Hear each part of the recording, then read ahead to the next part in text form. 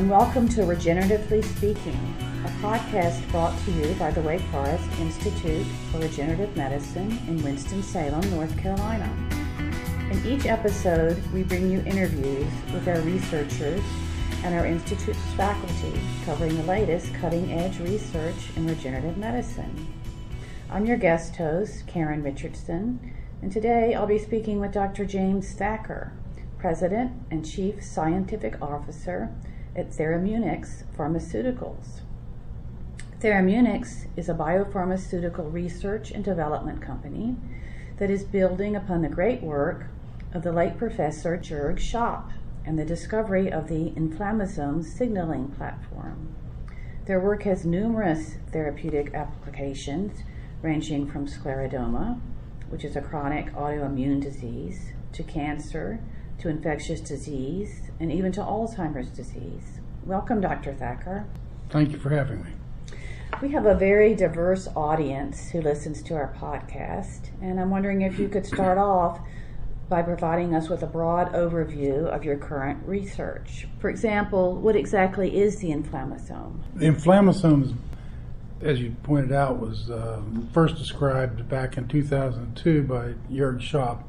And it is a complex of protein complex that aggregates, and it now appears from over the last 13 years of biology that it is the central cellular regulator in response to stress and promotion of the inflammatory response that is sometimes referred to as the innate immune response. And what are examples of some human diseases that involve this immune response?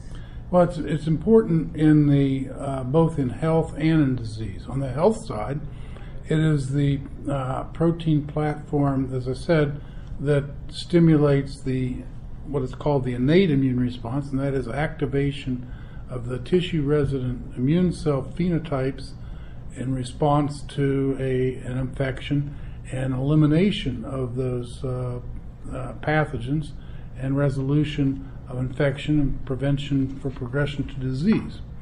On the other hand, it is a platform that can be dysregulated and chronically active and leads to a wide variety of diseases that are referred to as the chronic inflammatory diseases, which includes everything from inflammatory bowel disease to colitis to scleroderma and fibrotic diseases and cancer. So quite a variety. Virtually, it's been said that 45% of all patients that die from an end-stage fibrosis, and that's pretty much true. Everything leads ultimately to fibrosis. And is it accurate that your team has discovered a peptide that is involved in both activating the response, but also may be helpful in cases of chronic inflammation? Yes, and that really is, I think it's consistent with normal biology, where we oftentimes have negative feedback mechanisms that regulate something, both upregulate it and downregulate it. And that's exactly what we've discovered. Okay. And during your talk today, you mentioned that the company's initial goal is to apply the drug to scleroderma. Yes. Can you tell us a little bit about that disease? Yes, scleroderma is a chronic inflammatory disease of unknown etiology. It is a disease of affecting mostly women in the age of 30 to 55. And it is, in its diffuse systemic form, it is a 100% fatal disease, and there are no treatments for scleroderma. There's a variety of symptomatic treatments, but nothing that alters the disease course. And are you expecting that the treatment would apply to those most severe cases, or to less? Yeah, they're mild forms of the disease. And it would apply to all, but we're going to focus initially on the more severe forms and patients that have major organ involvement and the ultimate course for them is fatal. And it seems like you're saying that the drug candidate has the potential to both upregulate and downregulate the immune response. Is that to be expected, or is it sort of paradoxical? Well, on the surface, it's paradoxical until you understand the molecular biology that leads to that. And that's because we've developed our drug candidate, nicotinamide, as a homologue of the signaling peptide that we discovered. And now we know that signaling peptide is involved in both the upregulation and downregulation of this inflammatory response. So what we're doing, in effect, when the downregulating side, is that we've shown that in diseases like scleroderma that start off with a chronic inflammation, that ultimately the natural source of this peptide is exhausted. And that leads then to the fibrotic side of the disease, where you have uncontrolled, as a result of the uncontrolled inflammation. So all we're doing is administering through our drug candidate, which is a homologue of that signaling peptide, is we are replacing the exhausted signaling peptide and causing resolution of the disease. Okay, so that's an example where you need to downregulate Yes. the immune system. And then you mentioned earlier some diseases that are caused by chronic inflammation. Mm-hmm. In your company's research, what diseases are showing promise in that area for this treatment? Well, there's a lot of work that's been done by not just us, but others that have shown this particular inflammasome platform being critical in the pathology of diseases like, as I mentioned already, scleroderma, then idiopathic pulmonary fibrosis has been implicated in type 2 diabetes, even more recently in type 1 diabetes, and also Alzheimer's disease. And how might the drug candidate be applied to regenerative medicine? After speaking with Dr. Atala today, all of the work that you're doing here involves growth of cells, which can lead to inflammation and fibrosis. So this drug candidate can be important in helping to A, proliferate cells, or B, to downregulate the fibrotic processes that may be occurring. So it is useful in several different applications, and one of the things that we're talking about is how we can collaborate together to discover how best to apply this. It's fundamental biology, and it is central to much of what you're doing here, at least at the molecular biology level.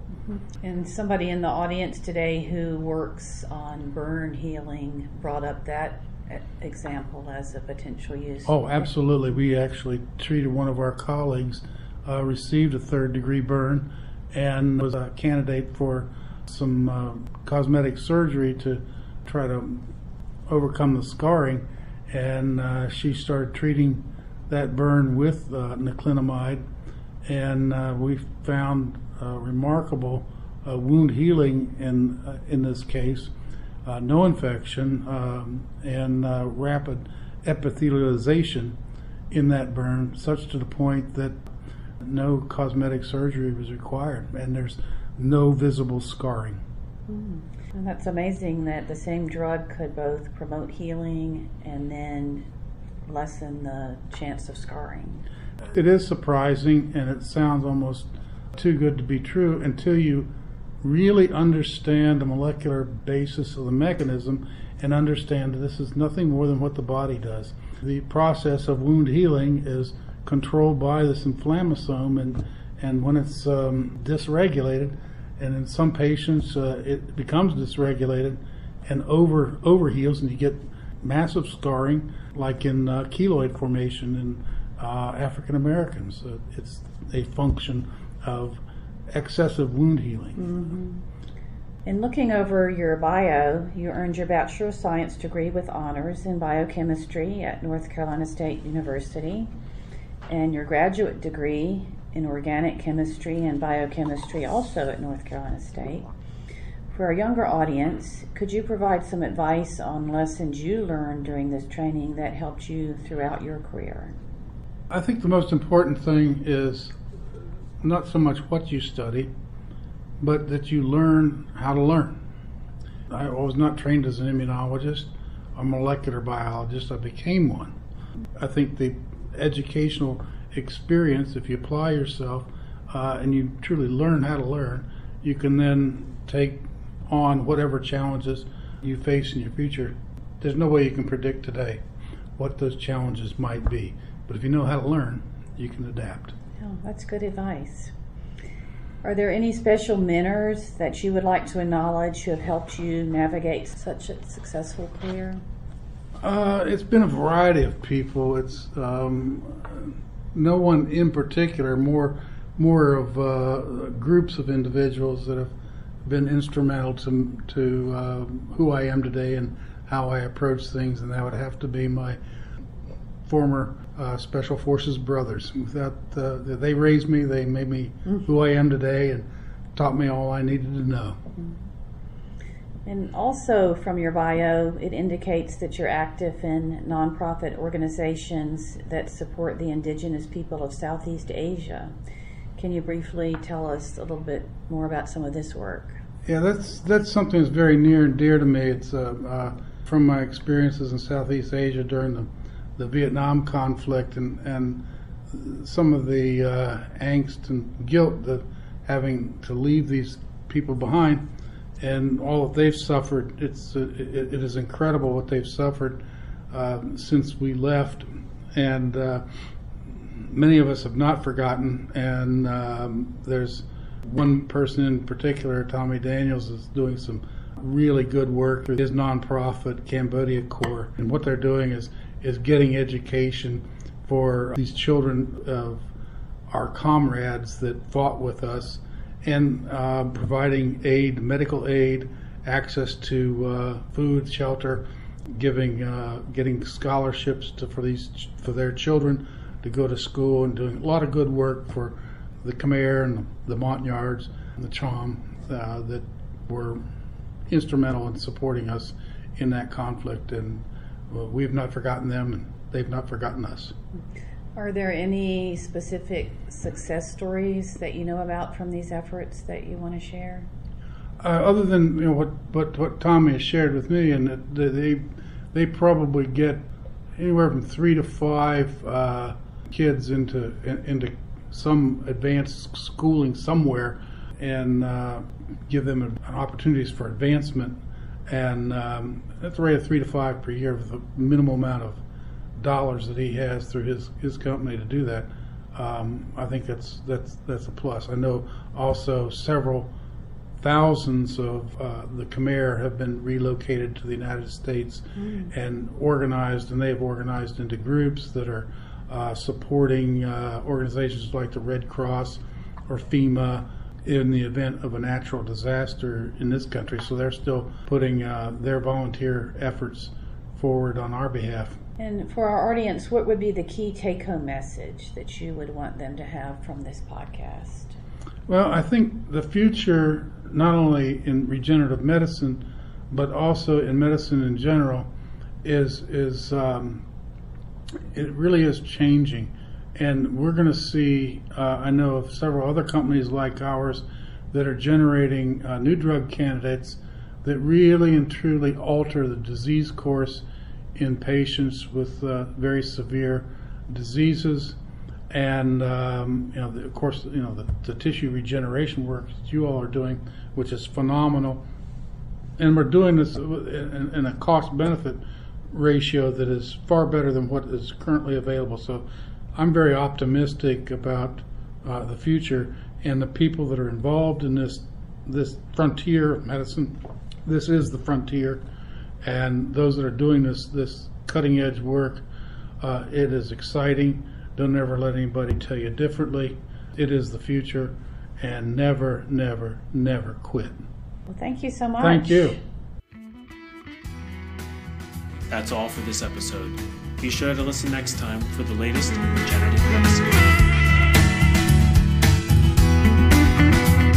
This podcast is a production of Wake Forest Institute for Regenerative Medicine, part of Wake Forest Baptist Medical Center. For more information, visit our website at www.wfirm.org or follow us on Facebook or Twitter at WFIRM News.